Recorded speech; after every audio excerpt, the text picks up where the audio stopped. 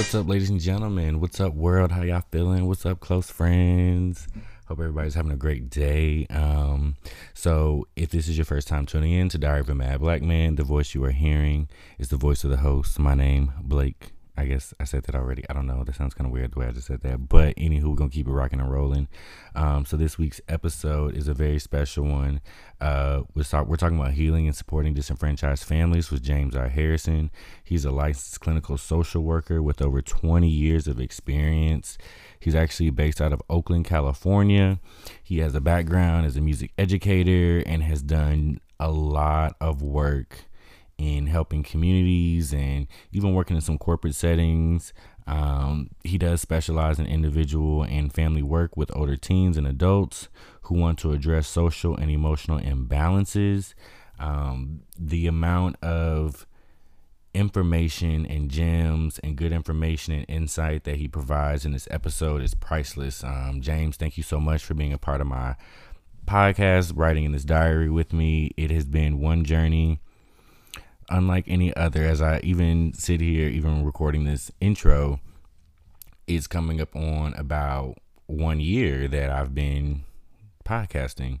And so it really makes me think about how blessed and fortunate I am to have built this platform, and then to have people like James with over 20 years of experience come on and share his knowledge, his expertise, and really give some life-changing advice and knowledge that I know you all listening are going to be able to take away and apply to your life, especially when we're talking about mental health. And this episode is actually part of a series that I've been running. If you all have been following my show, the Black Mental Health and Wellness series is one that is running throughout season 3. Basically, I created this, designed this to have conversations about mental health in the Black community, and to really be very strategic in how I create content to end the stigma that plagues our community. And so this is one of those episodes that I know is going to help push that envelope forward, me doing the work that I can. I actually learned a lot for myself listening to this episode, even some of the language that I can use in talking about mental health and working with other people and discussing and having healthy conversations. I think the biggest thing that I took away from actually recording and making this episode with James is that healing looks different for everybody. There really is no one-stop shop, no one size fix all type, I guess you say, method or medicine, or method or medicine is what I'm gonna stick with for helping people heal, but at the end of the day, it is possible. You can do it. And there are people out there who will support you, like James. I actually met James. We were on a panel before. Shout out to Sharon with Self-Care for Black Men. That's how we met. He was the facilitator of that conversation. And since then, we've stayed connected. And now here we are today. Well, not technically today. I'm recording this intro after the fact, but we've sat down on the mics and really just put together some great content for you guys. So I hope you all enjoy it. I hope whatever you're doing, you have the ability to maybe take some notes, write some gems down. Be sure you come back to it and listen to it, rewind, fast forward, whatever it is you need to do, because there's a lot of information that's shared throughout this episode. So I don't want to go too much more, and in the intro, I'm gonna go ahead and get into the main gist of the show. I really hope you all enjoy it. Again, I don't know if I said this already, so this is probably not again, but check out the description box for links to his website.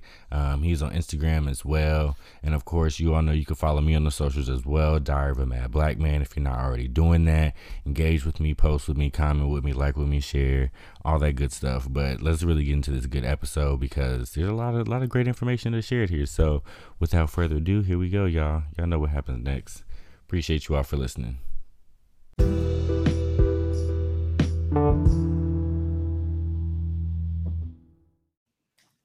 What's up, ladies and gentlemen? We're back with another great episode of Diary of a Mad Black Man. Got another special guest here, James Harrison. He's a licensed clinical social worker working in the field. He's got a lot of accolades. I'm not really good at doing intros just yet, but I'm gonna let you introduce yourself, James. I appreciate you coming on the episode, on the show. How you doing today, man? I'm doing really, really well this morning, Blake. I appreciate you inviting me here. to speak to your audience for a little bit. I'm excited to be here and kind of see how the conversation evolves today. Talk about mental health, Black mental health, and just some of the work that I'm doing and other folks are doing to support our community. Absolutely, absolutely. So let's kick it off. Tell me a little bit about yourself. What do you do? What kind of work do you specifically do? Yeah. I think it's important to say. Excuse me. I was born and raised on the south side of Chicago. Grew up there, and now I'm living here in Oakland, California. My training is it's interesting to kind of talk about because I started off in music as a music educator, and I started that training when I was in Chicago, and then did some teaching in the Midwest and also here in California. And then it was through music that I actually got introduced into mental health. And there was a Black psychologist who's also a social worker, and then a Black psychiatrist. Both of them were influential in me being able to get into the field. So it was kind of their nudge, I want to call it. It was more than a Hmm. nudge, really, Hmm. that pushed me into becoming just doing a little bit more research and kind of finding out more about what it means to be involved in mental health. Okay, So we awesome. did some training out in DC, and then came back out to California to start working with families and children in a different way. So I'm happy to expand on that and talk more about that as we go along. But there's lots of content Yeah, to yeah, lots of content we can get into. But I want to kind of take it back a little bit. What was James like growing up? What were you like as a young kid, as a young boy? What was it like growing up? What was your childhood like?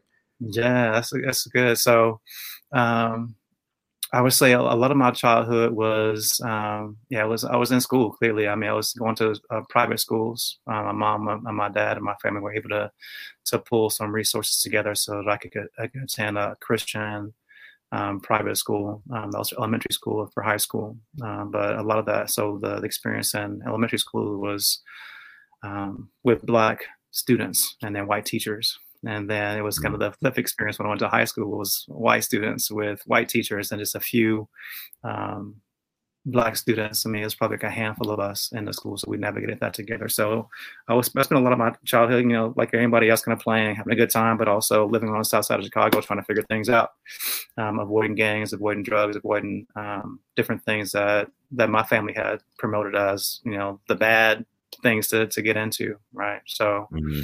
a lot of time at church with my mom.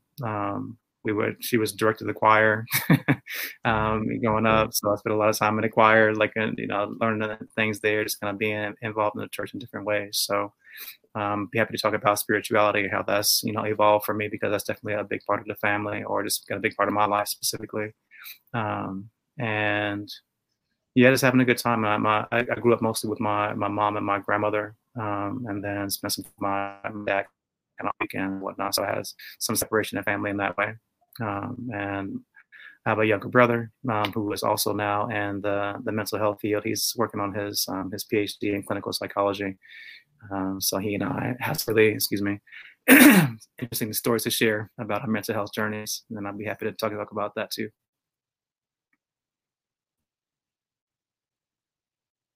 Okay. No worries. No. So I think that's really dope that you kind of come from a family of healers, and you even said that yourself in the bio you Mhm. wrote in the questionnaire I sent you. So what do you explain more about what do you mean by that, coming from a family of healers? Yeah. Um, What I mean by family of healers is people who have been involved in the community in different ways. It doesn't necessarily mean that it's in medicine, doesn't necessarily mean that it's in mental health specifically, but people who have been advocates or been involved in seeing the community's strength build in different ways. I mean, I think that with my dad's family specifically, and even with my mom's side, there were some folks who were, and yeah, some folks who were involved in the healing arts. So, for example, my grandmother on my dad's side was a nurse, and then she raised some children who were also nurses. I also Mhm. had a son who became a doctor, which is very much part of the healing arts, and then other folks who have been involved in healing in other ways. If it was through call it spiritual healing and evangelism, I have an aunt who's very much involved in that practice and connecting with people through spirituality. Have another cousin who's involved in legal stuff and legal system in Chicago, and then I have there's other folks who are, doing their own thing in finance and other ways of being able to connect with individuals to be able to support their growth and to support their knowledge bases around different aspects of their life. I think when I talk to people about healing, it's not just about mental health. I think that looking at our biological functioning, looking at our psychological functioning, social functioning, spiritual functioning, like all those things are really important to address when we're talking about healing. So my grandmother was also, I call a healer in her own right, because she was doing a lot of the kind of grassroots political work inside of Chicago, different Chicago systems. So being in contact with the mayor, being in contact with the alderman, being in contact with people who could make some moves for our community in ways that you can't just do by sitting at home watching TV, right? You want to be connected with conversations and making some political action moves where possible. So I'll include that in the healing work. So there's lots of folks in the family, extended family and immediate family who were involved in the work in different ways. Okay, that's really good. That's really dope. That's awesome. You kind of already alluded to this. You came into this awareness of mental health through music and music education when you're studying to be an educator. What was it like for you when you first, like, can you explain more about that? What was that like? Is there a pivotal moment you had? Or was there something that happened? Yes, I think that the pivot for me happened, I guess, early on. Like, I think that as I was growing up, it's an interesting story to tell. Being able to connect with myself, really, and then understanding my stuff and how I was able to express myself, and where that was, where I felt like I could thrive. And I found that I could thrive really well inside of music. I mean, it was part of what I was doing at church. I was always active in bands in elementary school and then in high school, and I majored in music when I was in college. That was my outlet. It was the way that I kind of sorted through any anxiety, any sense of sadness, depression.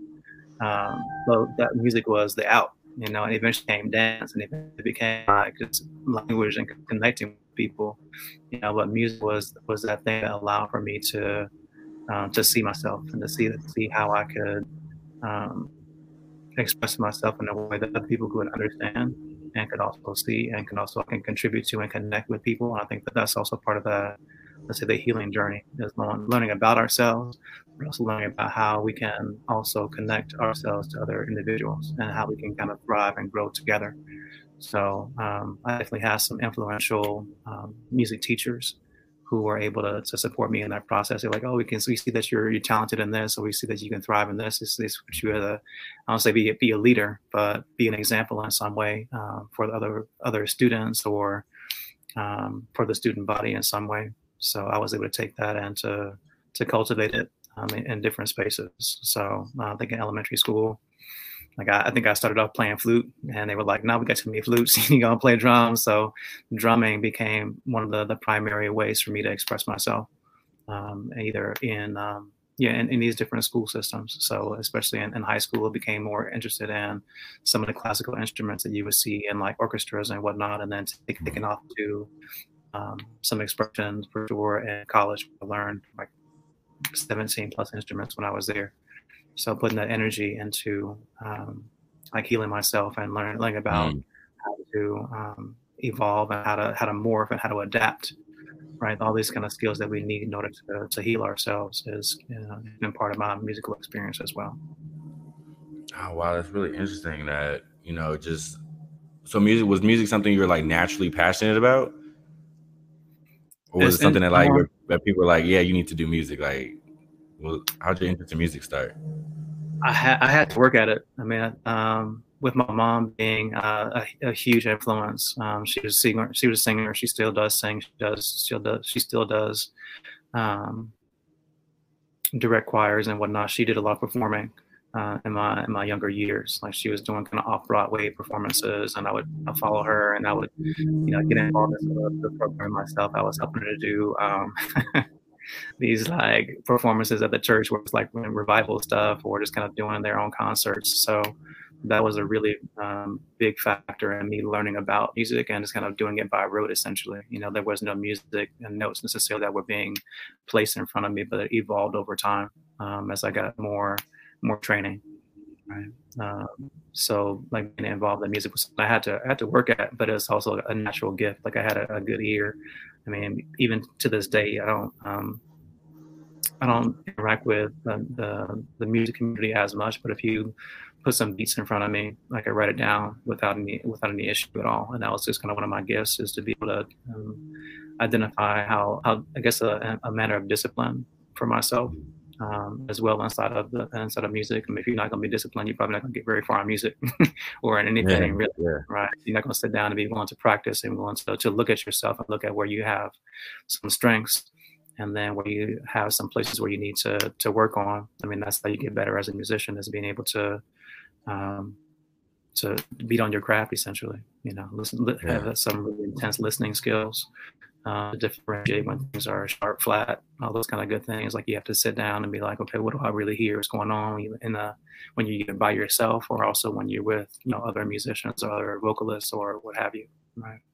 So I think inside of that music journey, like I think there's a lot of, for me, there's lots of applications, there's lots of analogies to health, and talking about vibrations. People are like, oh, that I didn't vibe well with this person. It's Yeah. like there Okay.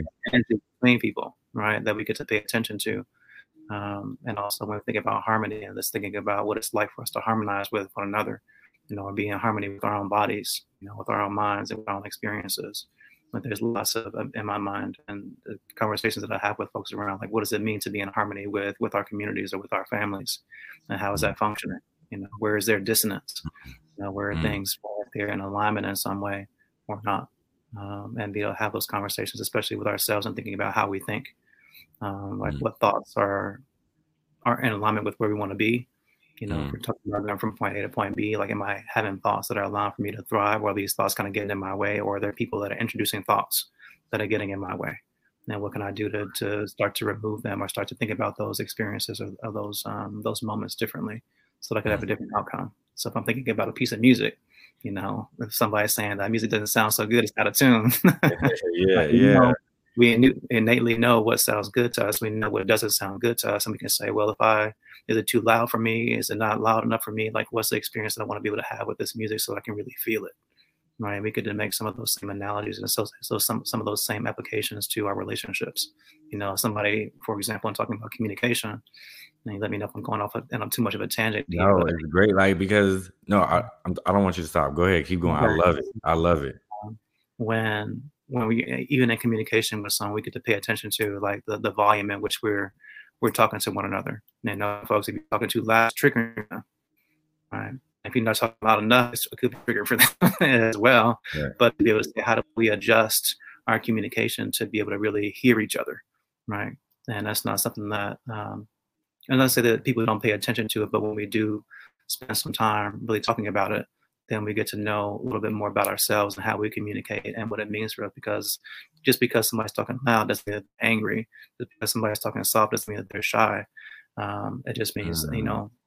they get to share from their perspective what that means for them, right? And then we get to relate to that and adjust our responses to that based on what information is being put out there. That's really, something I always find it so interesting to hear how people have evolved to be who they are. Hmm. And it's so intriguing about you is that, this kind of interest in music. You come from a family of, your mom was in music, she directed a choir and sing, and you come from a family of healers, and how it's helped you to evolve to be the man that you are today. And it's a Hmm. very powerful story. I really, really appreciate you sharing that. And I want to ask you, how how do you now actively help families to heal? Hmm. It happens in a lot of different ways. I think it's helpful for me to even think about how some of the first families that I was working with, that it was inside the foster care mental health system here in California, specifically in Alameda County. Oh, actually, I started in San Francisco County and then came to Alameda County, to work with youth and their families inside of what was called a family reunification process. Mm, And I mean, I think people have different relationships and different responses to what that system can do, or what was meant to do. But my approach was always to be able to focus on the healing or the health of the child, and the parents' responses to what the children needed. right? Because the children were being removed for one reason or another, if it was, physical abuse or sexual abuse or um, um, something having to do with the caregiver's ability to meet the child's needs, right? Mm-hmm.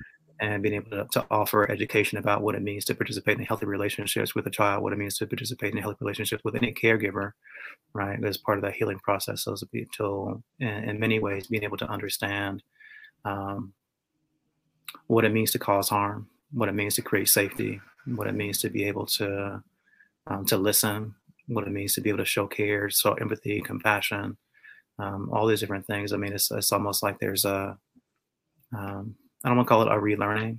I mean, but we get to question what's been showing up for us in these relationships and what, like I said before, was helpful and what's not helpful for us. It's like ways that we talk to our kids, or ways that families talk to their children that either lift them up or is tearing them down.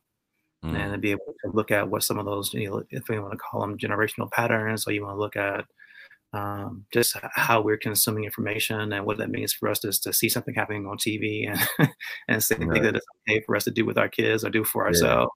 Like, where are we pulling information from to be able to inform our relationships, right? And what are we questioning to be able to have a different experience if that's what we want? And for the families that I was working with earlier on, like, they had some decisions to make about if they, regaining custody and or being able to have more time with their children.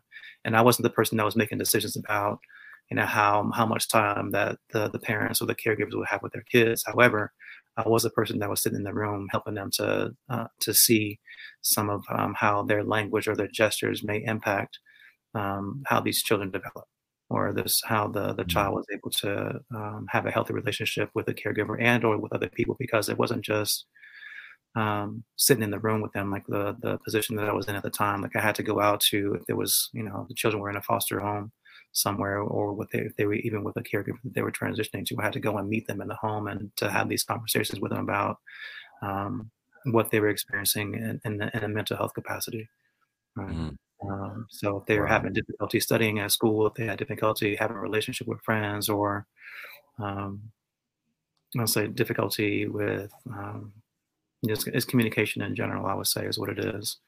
But experiencing trauma, like, what do we notice about what's happening in our bodies and happening in our minds when we experience trauma, when we're experiencing loss, or we're experiencing something that is unfamiliar to us, and it kind of throws us off our balance. We become confused, know what to do next. It's being able to ask some of those real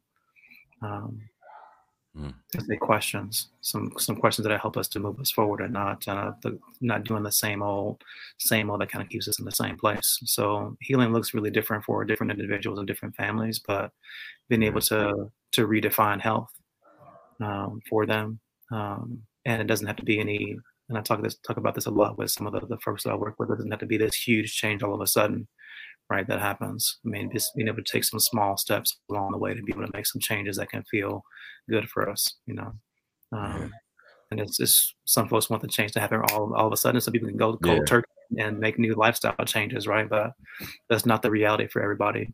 And be able to have conversations about what it looks like for us to be able to make some of those small changes over our lifespan or over a given period of time. I think it's important to do. It's important work. You said you said a lot, and I love everything you said. There's a couple of things that you said that I really appreciate you saying, which was one definitely was when you said you were helping parents to understand whether you're causing harm or creating safety. I think traditionally, when you think about the Black family or single Black mother or whatever it may be, there's traditional ways that we could probably, or even like a stereotype of how we might be raised and how we discipline or, talk to our children and things like that. And so it just makes me think, like, people have to understand that those traditional ways or the ways that you might have been raised and now you're raising your child and the way you might speak to them might really be harmful. You might think you're creating safety, but really you're creating harm, and it might not be an intentional in creating harm, but it's definitely not creating safety. And so helping people to understand that. And also I like how you said, literally you said, if that's what they want. You know, Hmm. people have to want to heal. People have to want to change. It's not something that can be forced. And also, similar to what you said, it takes time. It's not Hmm. something that's going to happen overnight. Sometimes it may happen over the course of a lifetime. It's an ongoing process. Hmm. And I really appreciate you sharing that. And it also leads me to think about kind of the stigma around just mental health in general. Hmm. Something that plagues our community, which is that I find, for me personally, I find that people just don't fully understand what mental health is. And similar to what you said, it's not just about a mental and a mind thing. There's so many other things that affect, you know, because ultimately it boils down to your overall health and wellness. You know, if you're going through things that are traumatic or emotionally abusive and even physically abusive as well, it has different effects on individuals. You know, some people are able to handle and manage things differently. So what do you think you know, black people, black families specifically need to understand about the stigma that surrounds mental health? Hmm. That's a that's a good question, Blake. What do Black families need to understand about the stigma? Um, because there's, I don't know. It's in my mind. Like I'm taking a moment to think about this, how stigma shows up. You know, Mm, like what are things that people are scared of? right. Essentially, Okay. right? Like a stigma Yeah. is something that like we see it and we want to either run away from it or we want to chastise it, we want to criticize it, we want to say this is what's this is what is wrong with it, or um, there's something that is kind of alien.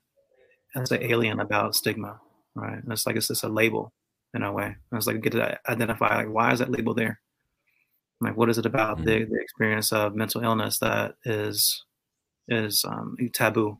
Let's say that I mm, don't even know that mental illness necessarily is taboo. It's the like the mental wellness piece in my mind is kind of taboo. And it's like, what does it mhm, mean for us to pursue health when we see that something is not and it's not well, right? mm, And it's like when people go to when somebody is not well physically, like that goes to the doctor, right?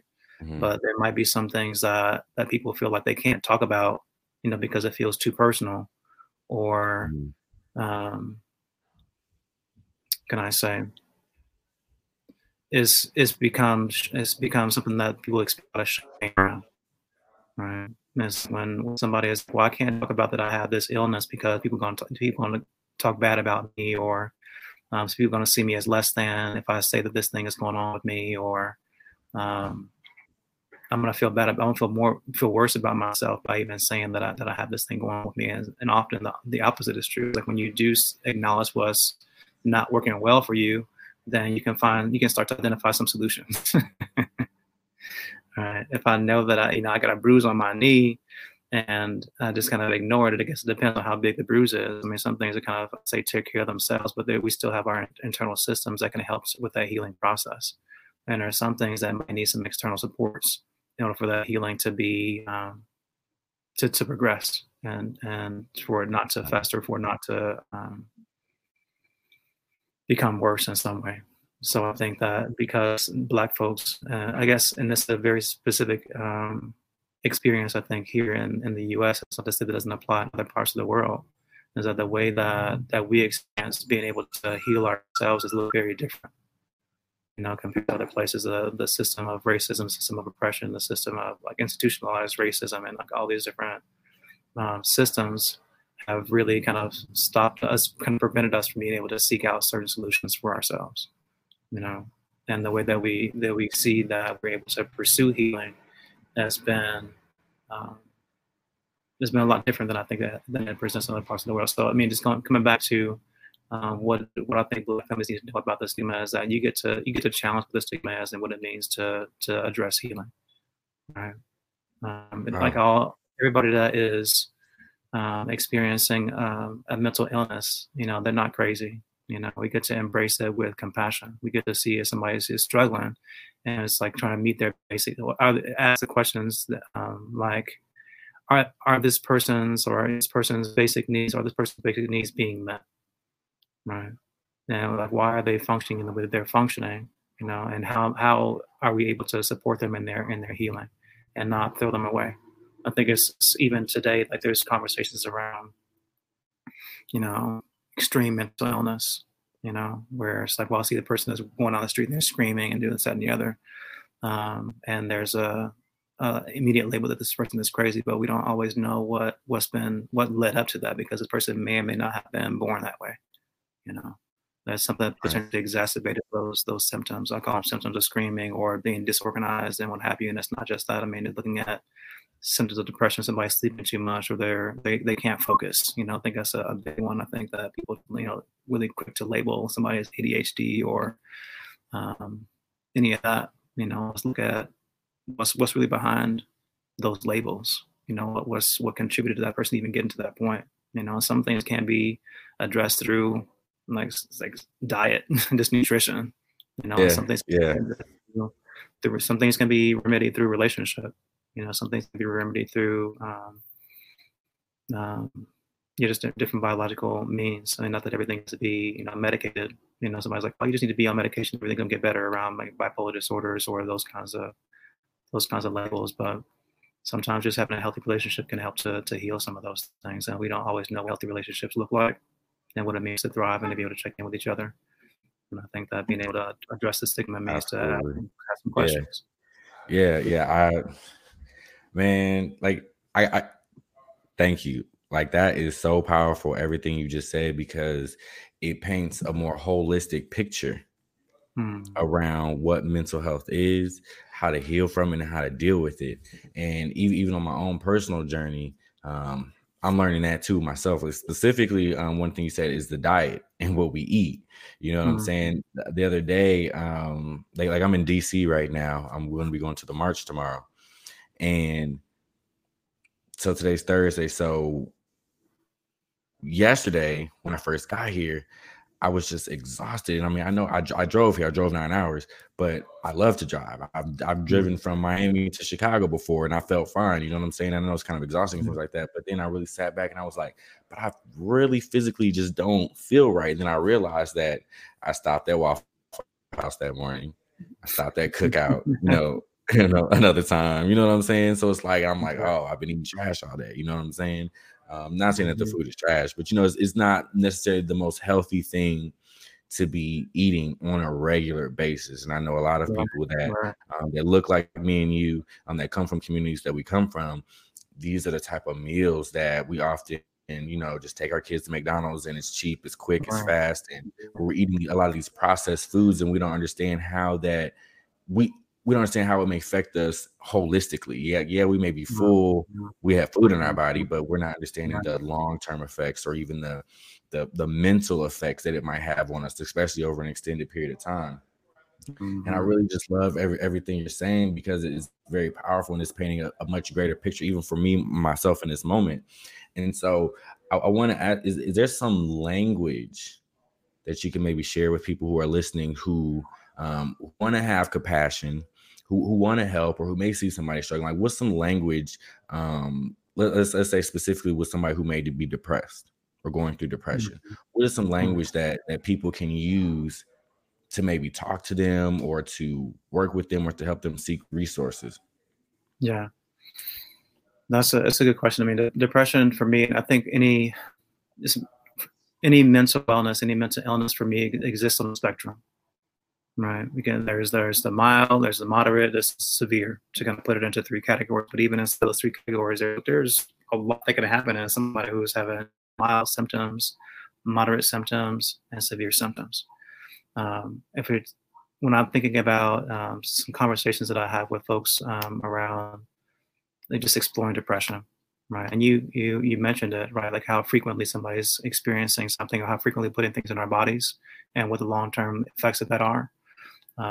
Some of that on this is probably a little bit more clinical than need to be right now. But what comes to mind is the frequency of something, the duration of something, and the intensity.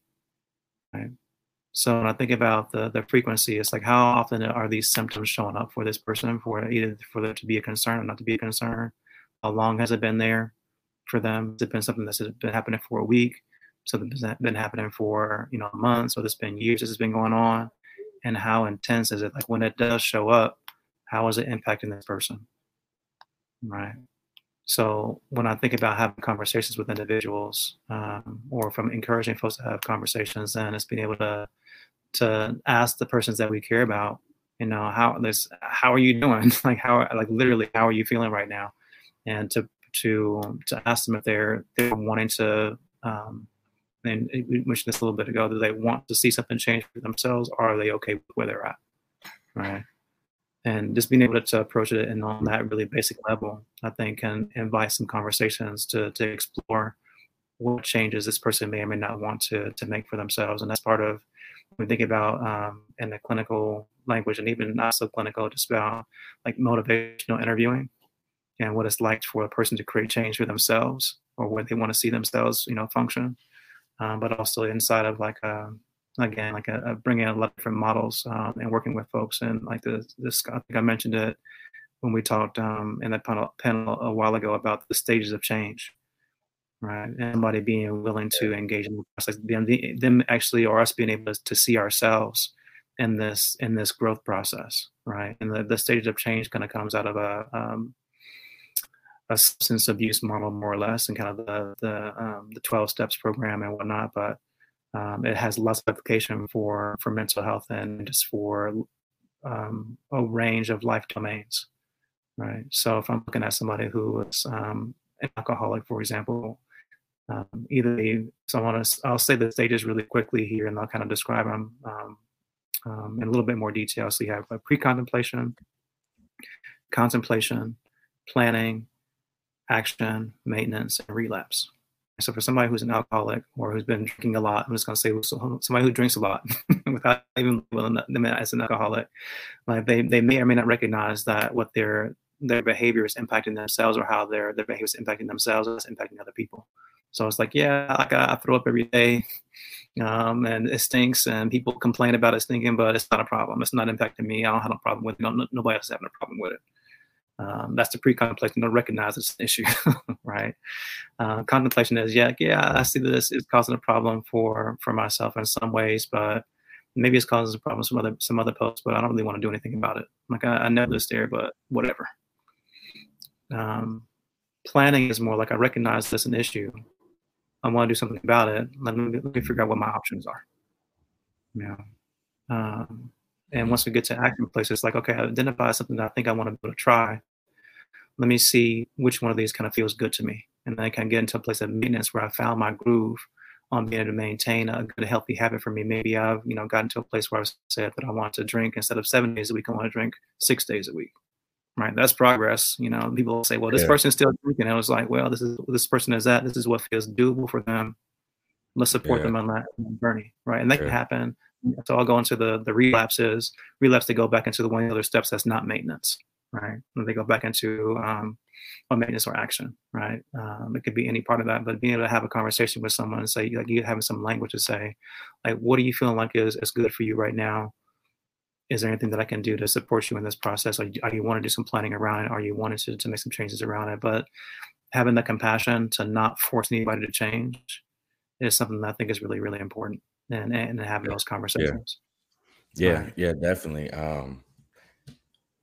Wow, definitely. I can't wait back to listen to this for myself and take some notes for myself. Like, okay, because some of the other things, like as somebody who struggled with depression and just my overall mental health stability and things like that, when people ask me those questions, like, are you okay, or how are you feeling? The first thing I'll say is like, are you sure you're ready to hear what it is I have to say? Like, are you in a space to really hear me out and understand what it is I'm going through?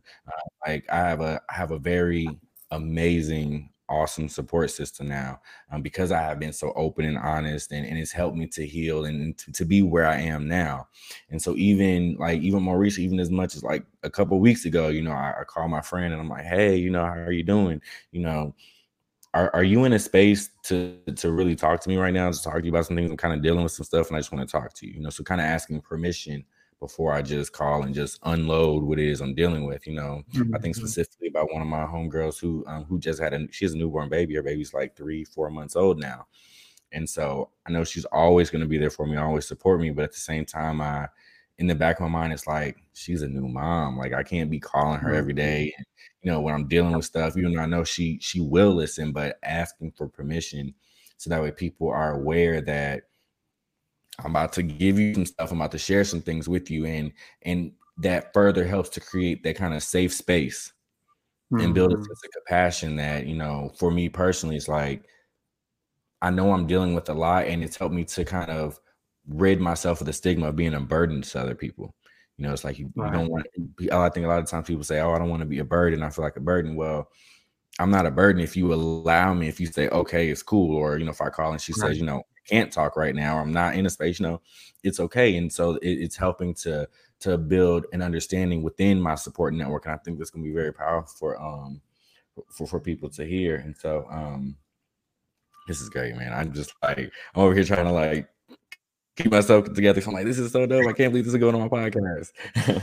But I do want to ask you a couple more questions, specifically about being a licensed professional and a provider of mental health services. What is that like?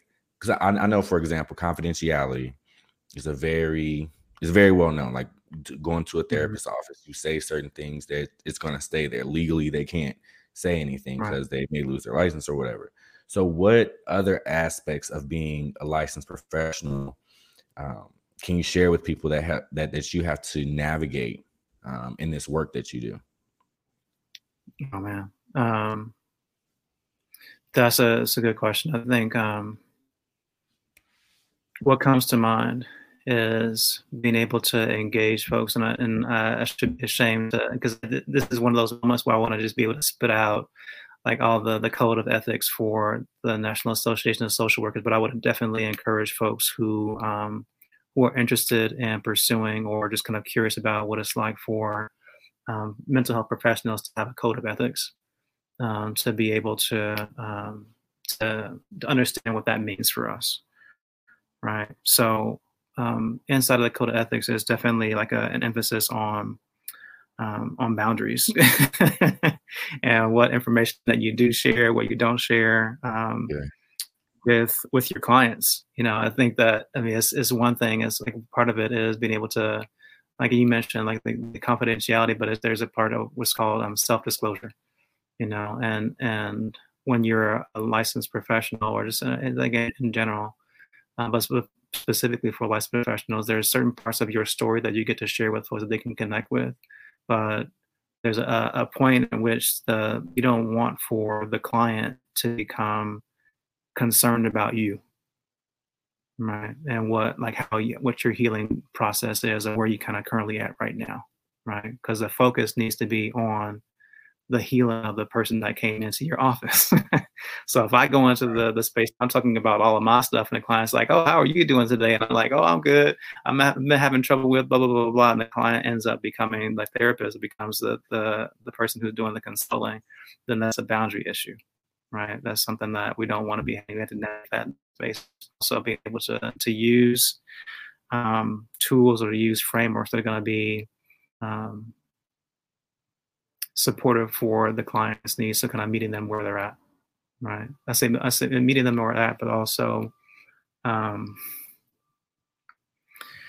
can I say this? Using, in some ways, it's kind of evidence-based practices. You're not using something that's not been tried and put to the test, so to speak, right? Like being able to use tools. I mentioned the stages of change. I mentioned motivational interviewing. I didn't mention cognitive behavioral therapy models, or trauma-focused therapy models, or extensive commitment therapy. There's lots of different tools that people can use to be able to create change. And some of those are, I don't say only limited to certain professions, but especially when you get in psychology, some of the testing and whatnot that comes along with that, like you really should be trained in a certain way in order to do that. The same way that you don't want to go to a medical provider and they're like, "Well, I tried this on my cousin the other day. I want to see if it works on you. You don't want to go to somebody who's just experimenting with you, although there can be an experiential process that happens with someone, but even still, that has there's a method to it, right? It's not just like I'm just kind of pulling this out of thin air to work to offer to you. Is being able to say that there is there can be some stages to this, and it looks different from practitioner to practitioner, but I would say those are some of the things that kind of come to mind. But I would definitely encourage folks to check out the code of ethics for social work and for all of the fields, for licensed marriage and family therapists, for psychologists. They all have their own codes that they abide to. I'll stop there before I dig myself too much of a hole for not remembering all the codes for the code for the social work. Nah, you good. It reminds me of like the code of ethics for teachers. I used to be a teacher, and I remember all the things. Specifically, one of the things, I was a mandated reporter. It was kind of a big deal for me starting out when I officially entered into the classroom, because once I entered the classroom, I started teaching in Atlanta. I had to use that. I had to report a lot, and it was something that I always, kind of walked on eggshells around because it's like legalities. I could lose my license type thing. If I don't report this, and I know I can't talk about this. I can never say this child's name. This child said this or that or anything like that. So I definitely can understand and respect that. And I just want to commend you, man. Like I appreciate you for the work you're doing. Definitely for coming on the podcast. I cannot wait to listen back to this and put it out. And I appreciate how, I found, let me say it like this. I found a new community within a community. I know a lot of people say, oh, Black men don't talk about their mental health. They don't work on healing and things like that. But you are one of the therapists that, even outside of your professional title, you were just one of the Black men that I found who are doing the work and are helping other people to do the work. You know what I'm saying? And I appreciate you more than I can express on this podcast right now. And even in this moment, because it's been very powerful for me to have found you and have found people like you who are doing the work and who understand that we go through things, and have helped me to understand that it's okay, and that there are resources out there. There are people out there. There are ways around it. Specifically for me, social media at one point in time, specifically when I was teaching, I was afraid to post a lot. You know what I'm saying? I was afraid to post my opinion about certain things. I was afraid to say certain things simply because I know that it could have, and it did at one point, kind of have real life ramifications when I was potentially written up for an ethics violation that ultimately turned out to be false. And conversation for a whole nother day. But right. I hear you. Social media has become, specifically with my podcast and everything I'm doing, has become a safe space online. You know what I'm saying? My personal Instagram, I'm kind of in and out. You know what I'm saying? It's a way for me to stay connected with a lot of people. But, with my podcast, it's a timeline I could just scroll all day. You know what I'm saying? Just because of the followers that I have, and it's not a huge following or anything like that. And I don't do this for the followers or the likes, because I started this to really create a safe space for myself. This is very much therapeutic for me, even to sit in here for your story and what you do. And like I said, I can't wait to listen back and write some notes. Like he said to say, what, how should I say that? Okay. Yeah. So this is great, man. I just am so appreciative. I thank you dearly for coming on my podcast. Last question I want to say, I kind of want to open the floor for you. If you, because I know you're kind of active on socials, let people know where they can find you, where they can find maybe some of the work you do, and any last comments or anything you want to say to anybody who may be listening. Absolutely. So I'm on social media, mostly on Instagram.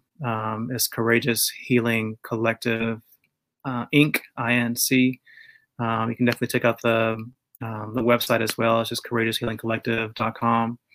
I'm still in the process of putting together some materials for folks to use to develop some basic emotional competence, just with flashcards and those kinds of things, to be able to have some images out there that reflect our community and help us to have some conversations that are specific to emotional identification and expression.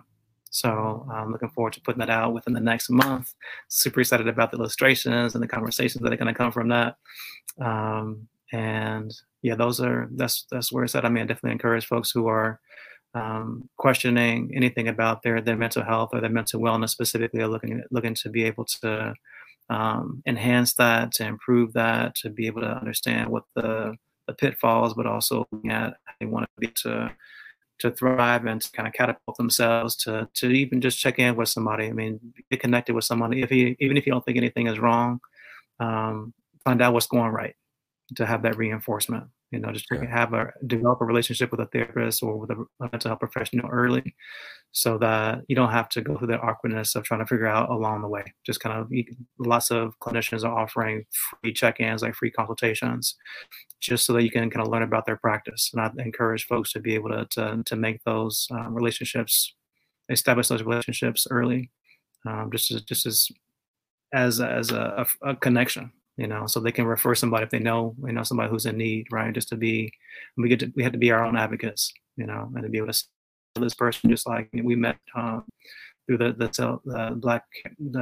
self-care for Black men. Make sure I say it right. Yeah. Self-care for Black men. Shout out to Sharon. Yeah, shout out to Sharon for being able to connect folks. Like we don't want to be holding on to too much for ourselves. We want to be able to share as much as we have. I'll say this one last thing is that when I remember being in school for music, and one of the messages that stood out to me, and it's to this day, is that we get to absorb all this information, but we want to teach everything that we know every single day.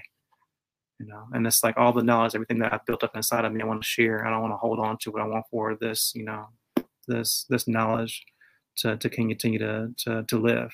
It's a living word, right? It's living experiences. So we want to, whatever resources that we have, we want to share those as often as we can with folks. So I appreciate you, Blake, for letting me be on and having these conversations with you. It's been a pleasure. Absolutely. I'm pretty sure it probably won't be the last time. I got some other things in the works.